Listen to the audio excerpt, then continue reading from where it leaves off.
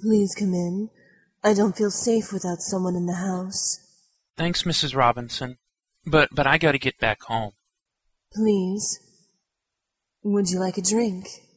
I drove you home, and I was glad to do that. But I've got lots on my mind, and I should be getting home. Please stay until my husband gets back. I hate being in the house on my own. When do you expect him back? I don't know. It could be hours. What are you doing? Could you help me with my MP3 player? I need to play something for you. Your MP3 player? Yes, I really want you to experience something. Something produced by the University of Manchester's Jodrell bank facility. Mrs. Robinson, are you trying to educate me? Yes, Benjamin. I do believe I am.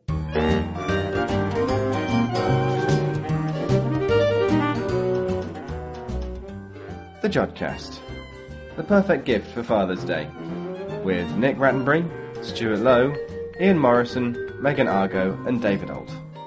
The Jodcast, June edition.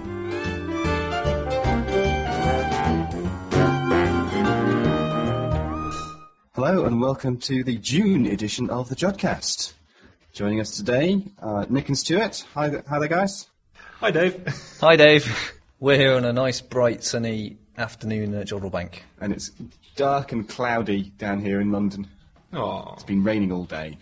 So, coming up this month, we've got our interview with Jocelyn Bell-Burnell on her discovery of pulsars in 1967. We've got the night sky with Ian Morrison, and all sorts of news about what's happening at the Jodrell Bank Visitor Centre this month. We've also got reviews and all of the details about the website, but first, before all of that, we've got the news with Megan Argo. In the news this month, new class of supernova discovered, evidence that Mercury has a molten core, and a fossil star discovered in the Milky Way. Supernovae in other galaxies are a regular occurrence, with a few hundred usually being reported each year. One supernova discovered in September 2006 has proved to be rather unusual. Spotted in a galaxy known as NGC 1260 at a distance of 260 million light-years in the constellation of Cetus, SN 2006 GY peaked at an apparent magnitude of 14.8. At that distance, the apparent brightness of this explosion means that it must have been about 100 times more energetic than typical supernovae explosions, and makes it the brightest supernova event ever detected. Subsequent X-ray observations made with the Chandra satellite have ruled out some mechanisms for the cause of the explosion, leading astronomers to conclude that this is a new type of supernova. Normal supernovae occur when massive stars use up their fuel and they cause collapse under gravity, leaving behind a dense neutron star at the centre of an expanding nebula caused by the explosion. In the case of 2006 GY, however, the mechanism is thought to be somewhat different. In the case of very massive stars, under certain conditions, so many high-energy gamma rays are produced in the core that some of them are converted into particle-antiparticle pairs. The resulting drop in the amount of radiation causes the star to begin collapsing under its own gravity. This leads to a runaway thermonuclear reaction, leading to an explosion which rips the star apart and sends the remains flying out into space. It is thought that the current mass loss from Eta Carinae, a massive star within our own galaxy, is similar to that which took place before the explosion of the star which became 2006 GY. Should Eta Carinae explode sometime soon, it will become one of the most spectacular natural light shows for a long time. Researchers using 3 of the largest radio telescopes on Earth have measured tiny wobbles in the orbit of Mercury and found the strongest evidence yet that it has a molten core. The debate over the nature of the interior of Mercury has been ongoing since the Mariner 10 spacecraft visited the closest planet to the Sun in the mid-1970s. Mercury, in common with the other rocky planets, is thought to consist of a silicate mantle surrounding an iron core, which would have been molten in the past when the planet was younger and hotter. Since smaller planets cool faster than larger ones, it was thought that Mercury was too small to currently have a molten core. But what Mariner 10 found was that Mercury had a weak magnetic field, a characteristic of the existence of a molten core. The team, which includes researchers from Cornell University and NASA's Jet Propulsion Laboratory, used the 70-meter antenna at Goldstone in California, the 305-meter Arecibo telescope in Puerto Rico, and the 100-meter Greenbank telescope in West Virginia to measure the spin of Mercury for evidence of a liquid core. The technique involved sending a powerful radar signal to Mercury and using the telescopes to detect the signal's echo coming back from the planet's surface. accurate measurements of the speckle pattern detected by the telescopes allowed the astronomers to calculate the spin rate of Mercury accurate to 1 part in 100,000, and look for the wobbles in the orbit known as librations. These librations are caused by the Sun's gravity exerting torques on the slightly asymmetrical shape of the planet.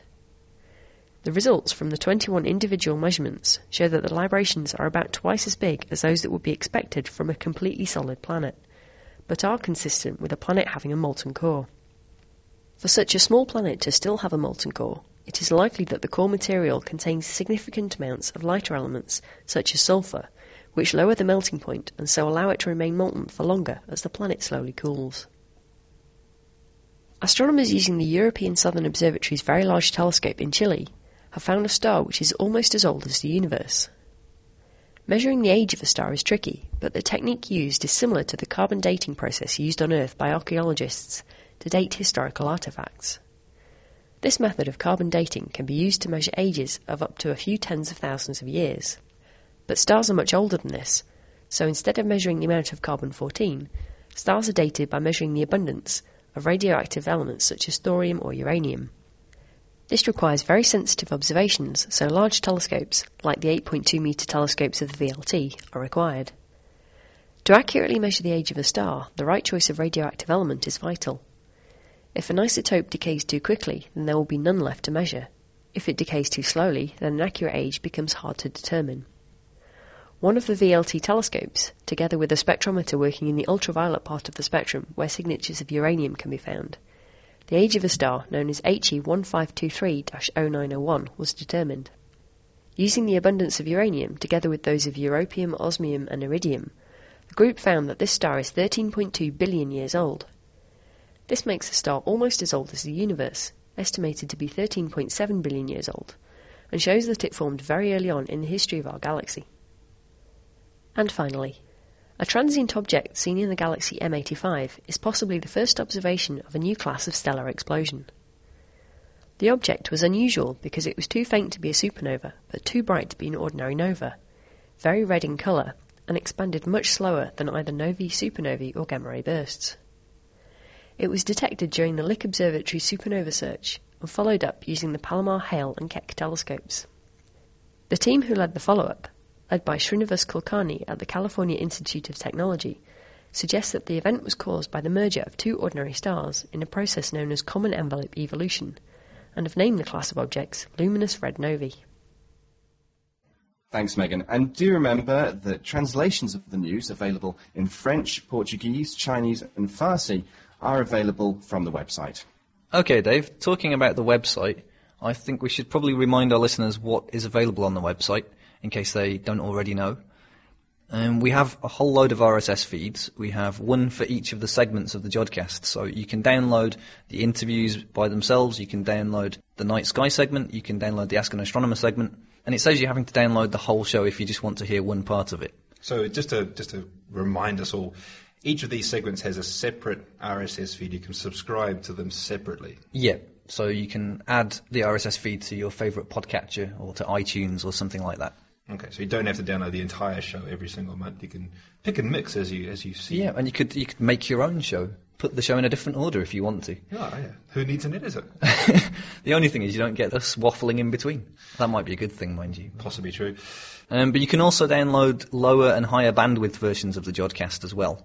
We have separate feeds for both of those editions of the Jodcast. So if you are struggling to download our large file sizes, then get yourself connected to the low bandwidth version. The other thing I should mention is that we have a full archive of all our past shows, and each show has its own show notes page, which has links to all the things that we talk about. Yeah, so if you want to see the pictures or graphics or read more about what we're talking about, what our interviewees are talking about, then do check out the show notes and learn a little bit more. Yeah, we even link to other podcasts about similar topics. So there's a lot to learn out there, and we link to it all. Yes, it's all out there for you to find, just in the same way that 40 years ago, Jocelyn Bell discovered pulsars. Guys, how did you manage to speak to such an important figure? Well, when we were in Preston at the National Astronomy meeting, Stuart and I managed to talk with Jocelyn Bell about her discovery, and it was a great interview, wasn't it, Stuart? It was. I was fascinated throughout the whole thing. It was exciting. It was exciting. It was. Even after 40 years, you could tell that it was a pivotal moment in certainly her life and in science in general. It was fantastic. Yeah. Well, I can't wait any longer, so let's hear it. Well, please start us off with, if you wouldn't mind, a quick history about the discovery that you made of pulsars. Right, so the discovery of pulsars, which was 40 years ago this year, 1967. Scary. I was a grad student in Cambridge working for my doctorate, and my thesis project was to identify quasars, which are very distant, very energetic objects, still quite mysterious, newly discovered then, and very mysterious, very sexy things. So I was supposed to be finding quasars and having a stab at measuring how compact they were, measuring their angular diameter. And in fact, that's what my thesis was on, because by the time the pulsars came along, it was too late to change the title of the thesis. And the pulsars went in an appendix. The technique we were using involved scanning the sky regularly, and we were scanning it using a short time constant, a short integration time, like taking a rapid exposure in photography. So you see things that are changing quite fast. And after running this survey for a month or so, I started very occasionally picking up a curious signal that I couldn't make sense of. It didn't seem to be one of the quasars I was looking for, didn't look right. The other thing one picks up in abundance with a radio telescope is artificial interference. Badly suppressed equipment, sparking thermostats, things like that. That signal didn't look really like artificial interference either, for some reason. And I think the first few times I saw it, I simply logged it with a question mark. But your brain remembers things that you don't realize it remembers. And by about the fourth or fifth time I came across this signal, my brain said, "You've seen something like this before." And that's actually quite remarkable, because that signal occupied about a quarter inch on the chart recording paper. And each scan of the sky took 400 feet, or each day of operation produced 100 feet of chart paper. So I was remembering the odd quarter inch in hundreds of feet of chart paper. Presumably all the rest of what you were recording, the rest of the 400 feet of chart paper, was right. It was what you were interested in. It was the raw data of your experiment that you were trying to achieve. It was just that one little niggling mote. That one little niggling bit in amongst all the other stuff that one understood reasonably, yes. One didn't like the interference, but it's a fact of radio astronomers' lives. And there were the quasars that we were meant to be looking for, so that was very reassuring. But yeah, it niggled. And my brain actually did a double take. It didn't just say, "You've seen this signal before somewhere, haven't you?" It said, "You've seen this signal before, haven't you, from that bit of sky? Was it not?" And then it's quite easy, because you go back to the chart recordings that cover that bit of sky and you search them all, and you find that, yeah, just once or twice when looking at that bit of sky, there was this signal that I couldn't make sense of. So it couldn't be coincidence that the interference only occurred when you were looking at that one patch of sky. Well, that was something we had to consider. It looked like something cosmic because it seemed to go round with the constellations, but you couldn't be absolutely sure. Now, one of the problems was all that signal was jammed into a quarter inch. We had the chart paper running slowly. And what we actually needed was the equivalent of a photographic enlargement, blow it up so that you could actually see what the signal was. And if you're using chart recorders, that means running the paper faster through the chart recorder and spreading out the signal. But the snag was you couldn't just switch the chart recorder to high speed and leave it, because it would run through all the paper in 20 minutes. And it was chore enough going out to the observatory each day to change paper, put ink in the inkwells and so on. So I discussed this with my supervisor, and we decided that I'd go out to the observatory each day at the appropriate time, switch to high-speed chart recording for the relevant 5 minutes, be generous with the time, switch off the high-speed recording back to normal speed and back to the normal survey. And I did that for a month, and there was absolutely nothing except the standard hiss, the receiver noise. the kind of hiss you get on a radio when it's not properly tuned to a station. And that wasn't what I was there for. But that's very much life as a research student. Yeah. There's a lot of Yes. patient non-results. It's doggedness. I'm surprised you lasted a month of finding no signal. Well, I lasted a month, and then one day there was a very interesting lecture in Cambridge that coincided with when I should be at the observatory. And I thought, stuff this, I'm going to the lecture. So I went to the lecture, which I still remember very clearly. It was a lecture about aging. It was a lunchtime, bring your own lunch in a brown bag kind of thing and listen to a speaker. Very good talk. Gets more relevant as you get older too. And next morning when I went out to the observatory for the routine paper change, I discovered that the source had reappeared and there was this funny scruffy signal again, and I'd missed it. My supervisor was already jumping down my throat because he was frustrated by this month of no signal, and he thought maybe it had been some kind of flare star that had erupted and died down, and that I'd gone and missed it. Yes. So I didn't dare tell him that I had actually missed the thing, that it had reappeared and I hadn't been there. So I didn't dare go back for lunch or anything. I stayed out at the observatory till that relevant time of day came and switched to the high-speed chart recording. Unfortunately, the thing was still strong. With hindsight, we can now see that it was very weak. It was close to the threshold of detection. And for many days, it was just below the threshold, and it only poked its head up above the threshold occasionally. For it to do it 2 days running was pretty lucky. But I got it that second day, and it turned out to be a string of pulses. Right. It was quite clear as the paper flowed under the pen that this thing was pulsing. It looked as if it was pulsing regularly, and as soon as it had finished and was over for the day, I took the paper off the chart recorder and spread it out on the floor. I didn't have any rulers, but I made a makeshift ruler by taking a strip of paper and putting little tick marks on it and then sliding the strip of paper along and seeing that the tick marks kept coinciding with the pulses. So it was keeping constant pulse period to within the accuracy of my, quotes, ruler. I didn't know what the hell it was. It was a period of 1 1/3 seconds. And, you train as a physicist, you do all this undergraduate work, and you know that you've got to do some sort of test. And I thought, what kind of test can I do on this? The source had transited. It wasn't going to come back for almost 24 hours. What do you do? So I decided I'd test the time constant of the pen recorder. The only thing I could think of to test. So I got a little battery and put it across the pen recorder, and of course the pen went flick. And it was a very good pen recorder, and you couldn't measure the time constant of it. It was so good. What do you mean by the time constant? It's response to an incoming signal. Is that How rapidly it responds to a sharp signal, yes. Does it respond sharply, or does it gradually wake up to the fact that a sharp signal has hit it? So I decided I'd better phone my supervisor, who was working in one of the undergraduate laboratories in Cambridge teaching students. And he'd probably been dealing with some not-so-bright Cambridge student, undergraduate, and then his grad student, who's supposed to be brighter but doesn't at that point sound it, phones him up and says, "Hey, Tony, you know that funny signal? It's a string of pulses, 1 1/3 seconds apart.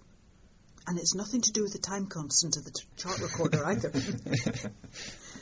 And Tony says, "Well, that settles it. Must be man-made."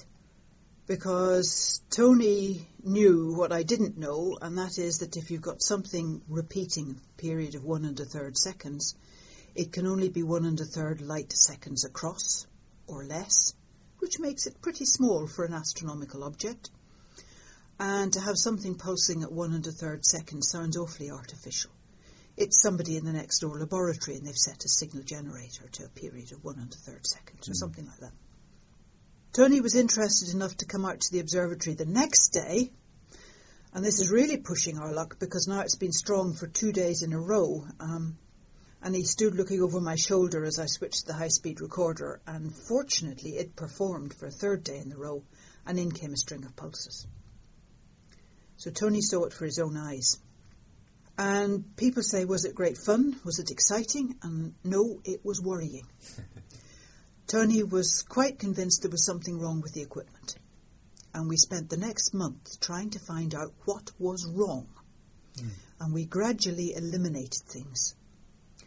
We established that, to a degree of accuracy, it went round with the stars, which meant it wasn't Joe Bloggs driving down the road home from work in a badly suppressed car, because Joe Bloggs was getting off work 4 minutes earlier each day. That's half an hour a week. He was keeping sidereal time. He was keeping sidereal time. In fact, the only humans who keep sidereal time are other astronomers. So Tony wrote to all the astronomical observatories, have you had a program going since last August which could conceivably cause radio interference? And of course you ask a question like that and they'll deny all knowledge of interference. So the answers were no. But we did ask.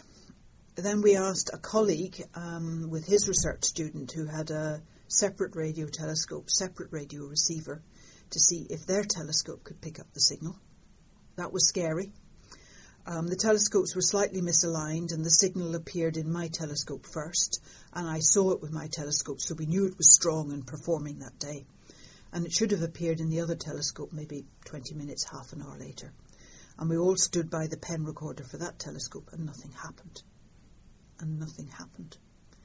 And Tony and colleagues started walking down this very long laboratory, saying, now, what could it be that appears in our telescope but not yours? Could it be this? Could it be that? And I was pattering along behind them, trying to keep up with them in every sense of the word. And the other research student, Robin, stayed by his pen recorder. And we got way down this long lab, and suddenly there was a strangled cry, here it is! And we went charging back up the lab. And there it was, pulsing beautifully, exactly like it showed in mine. We had miscalculated by 5 minutes when it would show in the second radio telescope. Right. Fortunately, the miscalculation had only been 5 minutes. If it had been 25 minutes, we'd have given up and gone home. Yes. That was close. So there were things like that we were doing for this first month to try and find out what the trouble was. Because I suppose at this time you were still treating it as a form of interference. You were worried that this signal could be screwing up the rest of your observations that you were interested in for the quasar observations, but you're slowly narrowing it down to, well, if it's interference, it's a very odd kind of interference. Yeah. Yes. Yeah, we really wanted to know what it was to be sure that we understood our equipment, particularly if it was a fault with the equipment. We had to know about it sooner rather than later because my whole thesis was in jeopardy then. And we were tackling it quite hard, but we were also being discreet. Because if it was something darn stupid, we didn't want to advertise that we'd picked up this funny signal and, whoops, it was because we didn't have the switch on the receiver set right. Yes. So we were being circumspect, but not unduly secretive, just quietly trying to find out what was wrong. And keeping it to yourselves for the time being. Keep it to ourselves for the time being and getting it sorted out. So we established it wasn't anything wrong with the equipment, which I was very relieved about because I had wired up that radio telescope and I was afraid I had literally got some wires crossed. And this is what was doing it. And, I was going to be out on my ear without a PhD from Cambridge. Not good on the CV. So it wasn't a fault with the equipment. It didn't seem to be interference because it kept sidereal time, wasn't other astronomers. And then we managed to establish that it was from beyond the Earth, indeed beyond the solar system. It was out in the Milky Way about 200 light years away. So how did you establish that? That's a little tricky to explain. It's using a technique called dispersion. It's something that radio amateurs may be familiar with. Because if you're a radio amateur, you'll have come across things called whistlers, which sound a bit like this. It's a descending whistling note. Starts with the high frequencies, ends up with the low frequencies. And that's caused by a lightning strike in New Zealand. The lightning strike generates a sharp radio wave. The radio signal propagates round to Britain, but it does a big loop following the magnetic field lines.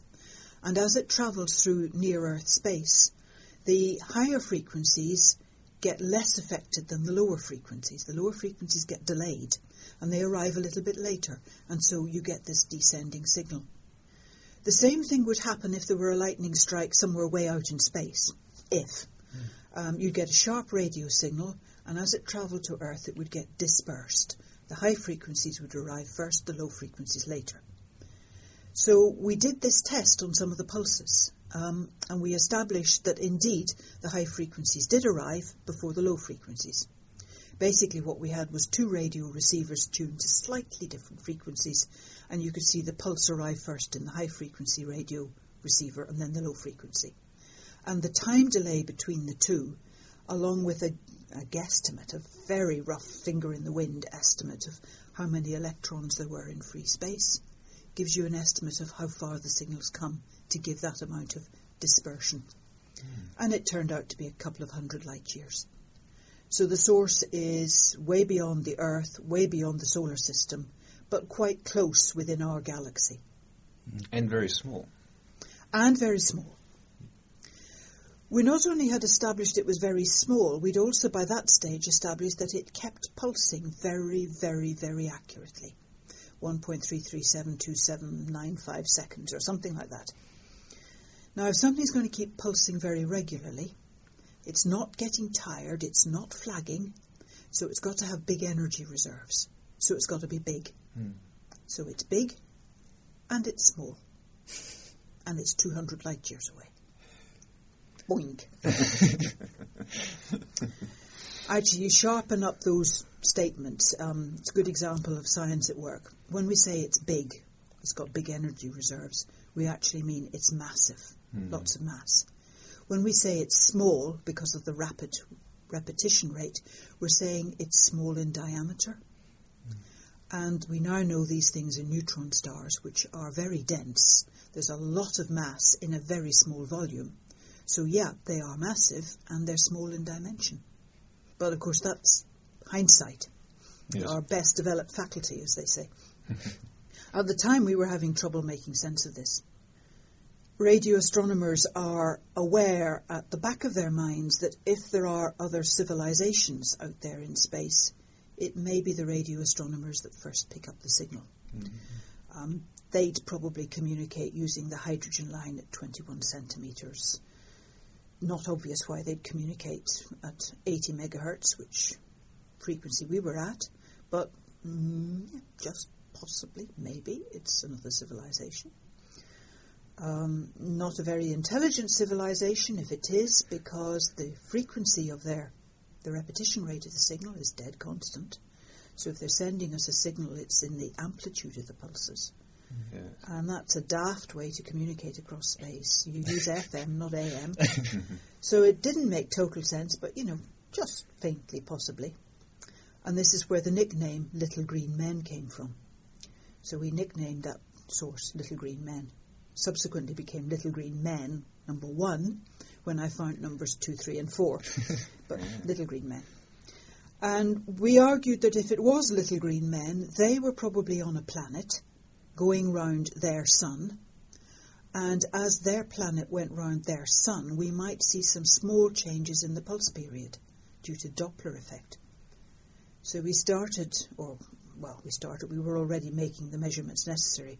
We continued carefully monitoring that pulse period over about 3-4 months, something like that. And we actually found some change in the pulse period, but it turned out to be due to the motion of the Earth round the Sun, not the motion of a Little Green Men's planet round their sun. So we proved that the Earth went round the Sun, which probably didn't need proving, but reassuring. It's always good to... Reassuring, shows that we were doing the right sums. And after about a month of all these various tests, we were beginning to wonder just what to do. We really ought to publish this result, but we had awfully little clue what it was. We didn't really want to say it was Little Green Men. And we had a discussion one evening just before Christmas about how we were going to publish this. It was a high-level discussion with the head of the group and Tony and another senior member of staff. And since I happened to stumble in on the meeting, they invited me in as well. And we didn't resolve it. And I went home for supper that evening, really very, very fed up. I had 6 months of grant money left in which to finish observations, write a thesis, and get another job.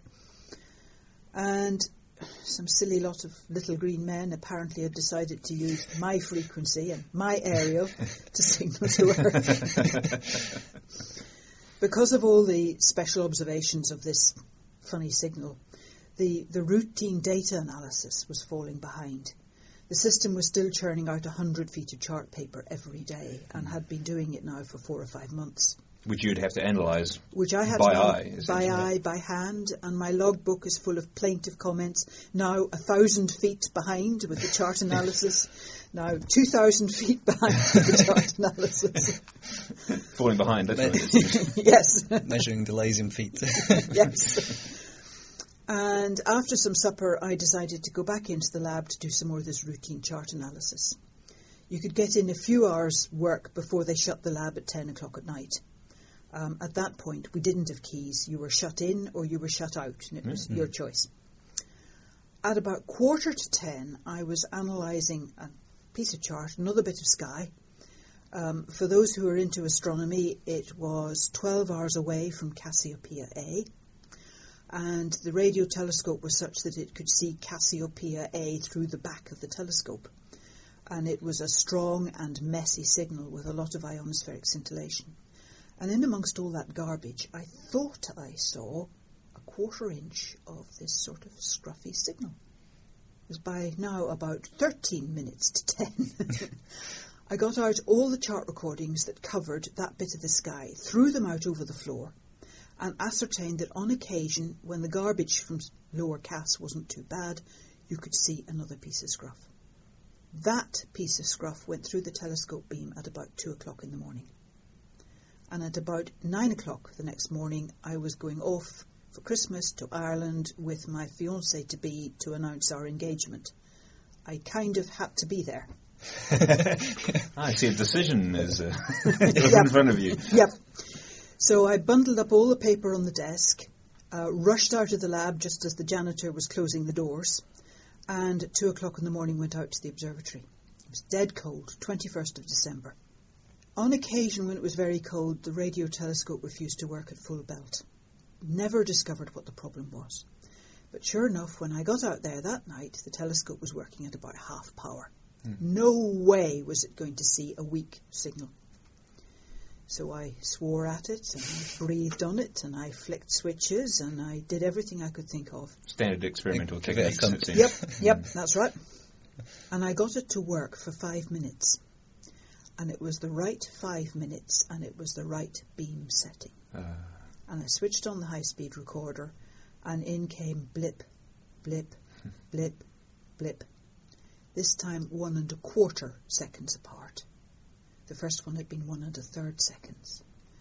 But clearly of the same ilk. Yes. A relative, but in a different part of the sky. Totally different part of the sky. And that was great. That was the sweet moment. That was eureka. That must have been incredible, because now it's Little Green Men 2. It's no longer your first observation was no longer isolated. This was right, but it can't be Little Green Men either, because there's unlikely to be 2 lots of Little Green Men on opposite sides of the universe, both deciding to signal to a rather inconspicuous planet Earth. Both deciding to use a rather silly frequency and a very daft technique. It had to be some new kind of source. Right. Incidentally, we'd worked out there'd been TV broadcasts in and around the VHF band for about 40 years at that stage, 40 years max. So anything within 40 light years of the Earth might have known that Earth was inhabited. But our first source was 200 light years away, so they had no inkling that we existed. But anyway, discovering the second one really killed that. I piled the chart recording on Tony's desk with a note saying, "Hey Tony, think I've got a second one." Disappeared off to Ireland for Christmas, got Julie engaged, reappeared after Christmas. Tony had kindly kept the survey running, which meant he put fresh paper in the chart recorders and fresh ink in the inkwells. And he popped all the charts on my desk, neatly rolled up for me to analyse. And when I got back from Christmas, sporting an engagement ring, which was the daftest thing I ever did, found this pile of charts on my desk. Couldn't find Tony, but it was quite clear what I had to do. So I sat down and started doing some chart analysis. And I was looking at a third, totally different part of the sky, and suddenly realised I could see 2 lots of this scruffy type of signal about 2 foot apart on the same strip of chart recording. And at that point, Tony turned up out of his meeting. I said, Tony, look at this. I think by that stage I'd got out some previous charts from that area and established that, there was signal there. And Tony said, how many more have you missed? Go back through all your old recordings and check. And there were about 2 miles of time. And this was months before you were presumably supposed to finish your PhD. Yeah, that's right, yes. And the money runs out. And we subsequently confirmed the third and the fourth ones, and I went back through all the chart recordings and found no more likely candidates.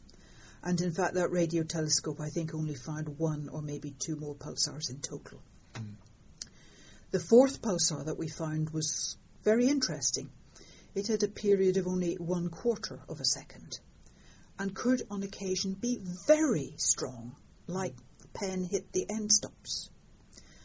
And it became a bit of a tourist attraction amongst the research students in the group. They'd say, when is 0950 transiting, Jocelyn? And I'd tell them. And they'd say, I want to go out to the observatory then. And I'd say, why? I'd say, I want to see a pen banging across the end stops 4 times a second. Bung, bung, bung, bung, bung, bung, bung, bung, bung. People went out just to... It was also important because it was clearly stretching what rudimentary theories we had. It was that much faster. Instead of 1 1/4, it was a 1/4 second period. So that's how the first 4 pulsars were discovered. What a fantastic story. That's spectacular. That's science in action. It's science in action, yeah. And a question, though. You mentioned that this last pulsar you mentioned had such a strong signal. Yeah. Did it not occur to you at the time that this, this very strong sort of, banging of this needle backwards and forwards was something strange? Or is this just, you thought, oh, that's Farmer Joe going past in his tractor or something like that? It looked like interference. It was so strong. Mm. It was only on occasion when it dropped its strength that I could see it was one of those regular scruffy signals. Yeah. What happened then? So presumably there was a happy end to the story. You got your PhD finished, but these observations were published in an appendix. Yeah. Why? Was this because it was you weren't 100% sure, or there was no explanation, or what? No. Tony told me that it was too late to change the title of my thesis. I was halfway through my 3rd year at this stage. Right. From what I know of university systems now, I'm not sure he was right, but of course I believed him at the time. And it was a pretty black day because I'd spent a lot of time on these pulsing signals and had rather neglected the quasars. And I had to get back up to speed on them and write a thesis and defend it. I did that, but I put the pulsars in an appendix because I thought there ought to be some contemporary account of the discovery of this signal. Mm. Yeah. So you had to go back through all those thousands of feet of data to analyse for pulsars? Yes. Sorry, for quasars. Yes, that's right. And what was the next step then? You published your PhD. In that there was, as you say, a contemporary record of these interesting new objects. Yeah. What happened then? Well, the results had also been published in Nature by then. We wrote the first one up, and it was published at the end of February. So by that stage we knew that there were a few others, but we hadn't really sussed them out properly. We put the next 3 in another paper. The publication of the first paper was interesting. Martin Ryle phoned up John Maddox, who was editor of Nature, and more or less said, we've got something interesting, hold the presses. Really? I think John Maddox probably refereed the paper himself. Just to check. I've asked him this and he didn't answer the question directly, but he turned the paper round in 2 weeks and it came out at the end of February. Tony held a colloquium in the Cavendish just a few days before Nature was published, and we kept fairly quiet about these results because we still weren't 100% sure what we were dealing with, so we were only at that stage prepared to go public.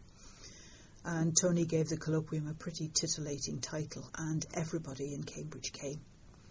And Fred Hoyle came and sat in the front row. And Tony gave this colloquium and announced this discovery and said we found a few others and, da-da-da-da-da. At that stage, we weren't too sure what we were dealing with. We knew it wasn't little green men. One possibility, it was white dwarfs with oscillations in their atmosphere, somehow launching shock waves, although the 1/4 second pulsar was pushing that. And for some reason, you'd have to be seeing some of the harmonics and not the fundamental, and it was all a bit iffy. Right. And the other possibility was a rotating thing called a neutron star, which nobody had really come across before. Some mad theoreticians had proposed their existence 30 years beforehand, but, they were tiny, you'd never see them. And so we had these two models kicking around of a rotating neutron star or an oscillating white dwarf, and we weren't too sure what. And at the end of the colloquium, and it just shows the power of Fred's brain, Fred said in his best Yorkshire accent, "I don't think it's a white dwarf. I think it's a supernova remnant." And Fred was right. Yes. But just think of the physics that had been going on in his brain. He started by saying he hadn't heard of these things before, which we were quite relieved about because we didn't want word out too widely. So he was doing this from cold in the course of a 50-minute talk. Wow. And homing in on the right conclusion. It was amazing. Amazing, Yeah. yes. So now we've gone from the 3 or 4 original pulsars that you discovered to, how many have we got now? It's over 1,600, I think. 1,700 or 1,760 or something, yeah. Maybe even 1,800. Yep. And they show a spectacular variety going from the sort of the second period pulsars of the sort that you've discovered through to these incredibly fast ones, the millisecond pulsars. So, Yeah. and the very first interview, I think, that the Jodcast presented was with Michael Kramer at Jodrell Good. Bank about the double pulsar, which is an amazingly, exquisitely sensitive test of Einstein's theory of general relativity. So it's a field which you've started has become a fascinating field of physics in its own right. And isn't it interesting that it's still a very exciting, dynamic, rapidly changing field? You'd think after 40 years it would have settled into an interesting but mature phase. Yes. Blow me, is it? Heck. It's still rolling in all sorts of staggering discoveries. Yeah, it's fascinating. What is the most interesting part of pulsar study now, as you see it? Whoa. There's a lot of interest in the high magnetic field end of pulsars, neutron stars, with X-ray and gamma-ray astronomy also contributing to that. So there's some interesting things going on there. And some of the transient pulsars, the ones that pulse once in a blue moon and then shut up for 25 pulses and then do another pulse and shut up for 13 pulses. And they're also up in that same sort of area. So there's quite a lot of attention focused there. There's interesting questions around whether there are some high-mass pulsars, some high-mass neutron stars, which would really strain our theories of gravity if it's true. So what do we mean by high mass? The canonical mass for a pulsar is about 1.3 or 1.4 times the mass of the Sun. There's hints, or maybe even more than hints, of some around about 2 solar masses. So that's very interesting. But why is it a problem for us? Why should a heavier mass neutron star be a problem? They shouldn't exist if the Einsteinian theory of gravity is right, put crudely. I mean, there's a few ifs and buts and caveats on that, but that's broadly what the thrust is. Right. So they're interesting to people who are interested in the theory of gravity. And breaking it. And breaking it. And then there's also the question of how fast can a neutron star rotate? How fast can a pulsar spin? There's suggestions that the fastest is about 700 revolutions per second. And the fastest one discovered is jolly close to that. Right. If they get a faster one still, again, we're going to be pushing on some understandings of what these things are. Is that because if it rotates too quickly, it'll just throw itself apart? There is that, but even before it gets to that stage, it's reckoned that the inside gets a bit wobbly and turbulent, sends out gravitational radiation, which effectively stops it spinning as fast as it wants to and puts a natural limit on it. Right. That's the theory. Yep. Watch this space. May be broken quite quickly. Exciting times. Yep. Yeah, Thank you very much indeed. my pleasure. That was Jocelyn Bell at the National Astronomy meeting. And just another quick reminder that you can download that as an individual segment on the Jodcast website. Yes, we do keep everything on our website, and from plenty of our last shows, we've been asking people to go to the iTunes directory and give us a review. And loads of people have. Thank you very much for doing so, especially all of you who gave us 5 stars. We love you guys. Yes. We do. For example, Rick said that we're doing a marvellous job, complexly broken down to bite-sized chunks. We've even been given l'astronomie supérieure, le vrai de vrai, best of the bunch, from Circular Polarization in Canada. We had a review from Bart B, which unfortunately we just missed off the last episode of the Jodcast, even though he reviewed us before that one was released. I hadn't got around to checking the Island iTunes store.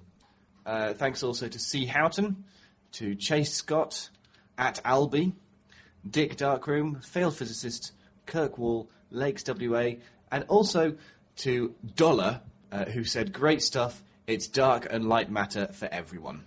Yes, so thanks to everyone who has reviewed us on the iTunes store. The reviews that you give us help us make the Jodcast better, and it also helps our ratings, as you can understand. And makes us feel all warm and fuzzy inside. And we do feel nice and warm and fuzzy inside, feeling as if we've done a good job. So thanks to everyone. And please, if you haven't reviewed us yet, please do go to the iTunes store and review us, please. And talking about feeling warm and fuzzy, if you go outside in the evenings nowadays, you'll find that it's pretty warm out there. And what better to make you feel fuzzy other than seeing Venus in the sky? It'll probably be listening to Ian Morrison's Night Sky. And here he is to tell us all about it. Well, the night sky in June, and I suppose one could say it's not really the best month because there isn't all that much night. And in fact, from the northern part of the United Kingdom, it never gets truly dark. So perhaps it's not the very best time for looking for very, very faint objects, which is a bit of a pity because high in the south, around midnight, is the constellation of Virgo. And between Virgo and the tail of Leo the Lion, which is setting towards the west, is the region of the sky called the realm of the galaxies. It's where we're looking towards the heart of our local supercluster of galaxies. And we're just a small little group of galaxies right on the outside of this giant supercluster. And that's the direction in which the centre lies. So there we see many, many galaxies, and lots of them are in the Messier catalogue. Perhaps the brightest is M87. So as I've said, Leo is setting down to the west, Virgo is a little bit in the southwest, and we're now coming up to the constellations Libra, Ophiuchus, and below them Scorpius and Sagittarius. Sadly, from northern England, where I live, we don't really see them at all well. The red star Antares in Scorpius is a very bright star in principle, but it rarely shows up very well from here. Good reason to have a trip sometime in the summer to southern France with some really dark skies. You can see that part of the sky so much better. The star fields around Scorpius and Sagittarius, which is lying towards the centre of our galaxy, are some of the richest and most beautiful in the heavens. And I would suggest, if you possibly can, getting as far south in Europe as you can and looking up with a pair of binoculars, it can be a very rewarding experience. High above, we have, in fact, the constellation of Hercules. And in that lies what is called a globular cluster. It's called M13. It's a group of 1 million or so stars in a tight ball, really, and looks very nice in a small telescope. These are very, very old stars, and these globular clusters date from the formation of our galaxy. Now, rising in the southeast, we have a beautiful region of the sky, perhaps second only to the region around Orion and Taurus, and it comprises Cygnus the Swan, Lyra the Lyre, and Aquila the Eagle. The 3 bright stars in those constellations, which are Deneb in Cygnus, Vega in Lyra, and Altair in Aquila, make up what I believe Patrick Moore called the summer triangle. It's very easy to spot.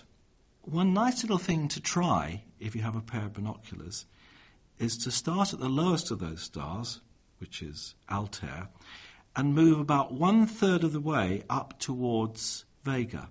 And you should be able to pick out, against a fairly dark patch of sky, it's called the Cygnus Rift, a lot of dust there, a little group of stars which is actually nominally called Brockie's cluster, but everyone calls it the coat hanger because it looks like an upside-down coat hanger. And it's actually very sweet to find. So have a try for that.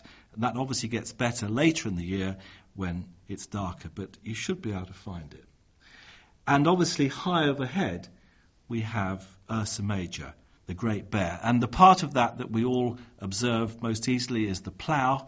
The Americans call it the Big Dipper. And again, with binoculars, if you look at the middle star of the handle of the plough, or of the ladle, the Big Dipper, you can actually see it's a double star system called Alcor and Mizar. And with binoculars, you'll see one of those becomes a rather sweet little double star. A very pretty system to look at with a small telescope. So that's just to have a look at the stars that we see this month. What about the planets? Well, it's actually not bad for planets. As the month begins, Venus is still very high in the sky at sunset. You can't fail to miss it. And we've been having some very nice conjunctions of Venus and the Moon. Lots of people have been seeing these and writing in about them. And there's going to be another one of those around the 18th of June. Again, we'll come back to that when I talk about Venus in a bit more detail. It's gradually, as June continues, going to be falling back a little bit towards the horizon at sunset, but we've been able to see it beautifully for the last few weeks. On June the 9th, Venus reaches its greatest elongation. That's the angle between Venus and the Sun at about 45.4 degrees is at its maximum. And that's when we ought to see sort of a half phase, just like we see the Moon at first quarter. But in fact, most people, when they observe on that night or that particular time, actually observe a rather different phase. And they seem to think that you get half phase just a few days earlier. It's called dichotomy. And the phenomenon is called the scrotal effect. So if you do have a small telescope, it's actually worth having a look at Venus around that time to see whether you observe this effect or not. And you obviously need a small telescope, and because it's relatively low down, the atmosphere upsets the image somewhat. And if you use a colour filter just to get a particular band of colours rather than the whole of the spectrum, you'll have a much cleaner image. So Venus is still a very nice planet to observe. Saturn is setting down towards the west. It will still be seen just after sunset for the first couple of weeks of June, but it's really past its best. But on the other hand, Jupiter is coming up to its best this month. And that's because on the 5th and 6th of June, Jupiter is at what is called opposition. It's when it's opposite the Sun from the Earth.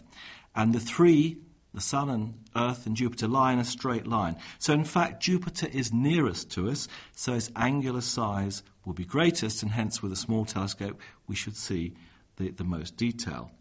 Sadly, at the moment, Jupiter lies in the constellation of Ophiuchus, part of which dips right down between Scorpius and Sagittarius. I don't really know why they laid the constellations out like that. And that's almost at the most southerly point of the ecliptic. Now, the ecliptic's the path of the Sun across the sky, and that part is where the Sun is in midwinter. But because all the planets lie in a plane, roughly speaking, that's where we tend to see the planets. So I'm afraid Jupiter does not rise very high in the sky. So our views of it from our northerly latitudes will not really be very good. Again, the atmosphere has quite an effect, splitting up the light into different colours. It acts like a prism, so it blurs the image. So it's a bit of a pity. So it's a good reason for perhaps having a trip down to South Africa or something like that to have a look when Jupiter's high in the sky. But it is at its best this month. So let's come to Mercury. Mercury is visible in the western sky just after sunset. And in fact, on June the 2nd, it's furthest in angle from the Sun. It's about 23.4 degrees away. So you can see it after sunset, basically between where the Sun has set and where you'll see the very bright planet Venus. The best thing to do is to find a location with a good low western horizon, be there before sunset so you actually can see where the Sun sets, And then as it gets darker, use binoculars to sweep the sky up and to the left of where the sun has set. And that's when you should fairly easily pick up Mercury. Follow the line from that point up to the planet Venus, which should be shining really quite easily to see, and you should find it. One way of distinguishing it from any bright stars in the region is that planets don't tend to twinkle as much. So if it looks steady, whereas other objects in the sky nearby look as though they're twinkling, as they often do near the horizon, then you'll know you've got Mercury. So you've still got a week or so perhaps to have a look for it before it disappears, getting too close to the sun. I've mentioned Saturn. Saturn is now setting in the west soon after sunset, so it's past its best.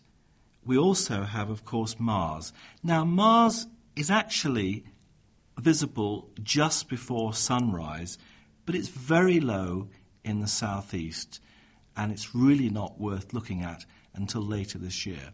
It is going to come to opposition. It'll be closest to us in December this year, and although it's not going to be such a close opposition as some of the ones we've had recently, that's the sort of time when I'll be telling you what to look out for. So it's there, but not at its best at the moment. Finally, I don't often say much about the moon. The moon gets overlooked. A lot of people object to it being there because it, of course, means it's harder to see faint objects. But there's a lot of fun in actually looking at the moon itself. I've been particularly interested in what the moon is doing this week, and I can tell you it's going to be at new moon on June the 15th. And that's because we're having a festival here around the weekend of the 16th, 17th. And we hope to recreate one of the things that the Lovell telescope did in its very early days, which was in fact sending a signal to the moon and back. So obviously the moon has to be in the sky. We're going to be sending some poems written by young people around the United Kingdom. Now, in fact, we can't transmit from Jodrell, so we're going to transmit from a distant location and receive those signals back with the Lovell telescope. We'll be doing that in the afternoon, and the moon will be quite high up to the southeast. So it's a good time. You won't see the moon yourself then, of course, in the daylight, but it's very good for us to try some moon bounce. So when the moon is there, binoculars will show you quite a number of the craters and the maria and the highlands, but it's a good reason to get yourself a small telescope. They're not very expensive, to have a look at some of the detail and perhaps have a look to see where the Apollo astronauts landed such a long time ago. Good hunting.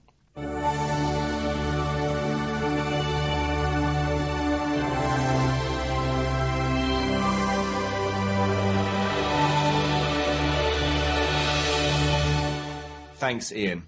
Now, guys, you spend a lot of your time up at Jodrell Bank. Tell us what's happening at the Visitor Centre this month. In the middle of the month, on the 15th to 17th of June, we're having the First Move Literary Festival. A literary festival? It sounds very arty. Are we getting into the arts arena here? Are we? We are. It's a way to put astronomy in a different format to the normal type of experience that you get at a star party. There's going to be several authors who have written books about science fiction and science-related stories, and they're going to be discussing the books that they write. We'll also be having some talks by astronomers explaining what we do at Jodrell Bank. There's also going to be an interpretive move of the Lovell telescope, where an astronomer will be explaining what the telescope is actually doing when it moves around. And what's the motivation for this all of a sudden, this literary event? Well, it's time to coincide with the 50th anniversary of the first move of the Lovell telescope. First move, so it's the first time that the Lovell telescope was moved? Yes, so that was back in 1957. Who is going to be taking part in this literary festival? Who exactly is going to be coming along and talking to us? Okay, we have Alan Garner, who's an award-winning author. He actually lives quite near to us, and he'll be talking about his sense of time and place in his fiction. And on Saturday we'll have Jeanette Winterson, who's the author of Oranges Are Not the Only Fruit and Tangle Wreck. And on Sunday we have Jed Mercurio, who's the author of Bodies, and he's currently working on a TV adaptation of Frankenstein. Very cool. So those are happening each evening around 7:30 onwards. Okay. And people should contact the Visitor Centre at Jodrell Bank. So this is Friday, Saturday and Sunday. The 15th, 16th and 17th of June. Okay, so there's something happening usually in the early afternoon at about 2 p.m. and then there's something occurring in the evening each of those days. You can find out more on the website at manchester.ac.uk/Jodrell Bank, or you can contact the Jodrell Bank Visitor Centre on 01477 571 339. And if you can't be bothered rewinding, that was 01477 571 339. Right, well, unfortunately, that brings this issue of the Jodcast to an end. But don't worry, we will be back in the middle of the month with an interview about MOND. That's the modification of Newtonian dynamics. And also your favourite, Ask an Astronomer. Well, it's my favourite, really. I don't know why I keep on saying it's your favourite. It's my favourite. Voices for the intro and outro were provided by Alicia Lane Matheson as Mrs. Robinson and Tom Backus as Benjamin. No attempt has been made to supersede or infringe any existing copyright relating to The Graduate, which remains the property of Studio Canal. So, thanks then to Megan for the news, to Ian for the night sky, Stuart and Nick, thank you for the interview and joining me, and thanks also to everyone who has reviewed us, friended us on Twitter, and dug us, in fact all of you for downloading us. So thank you ever so much for that, and so until the middle of the month, goodbye. See you. Bye.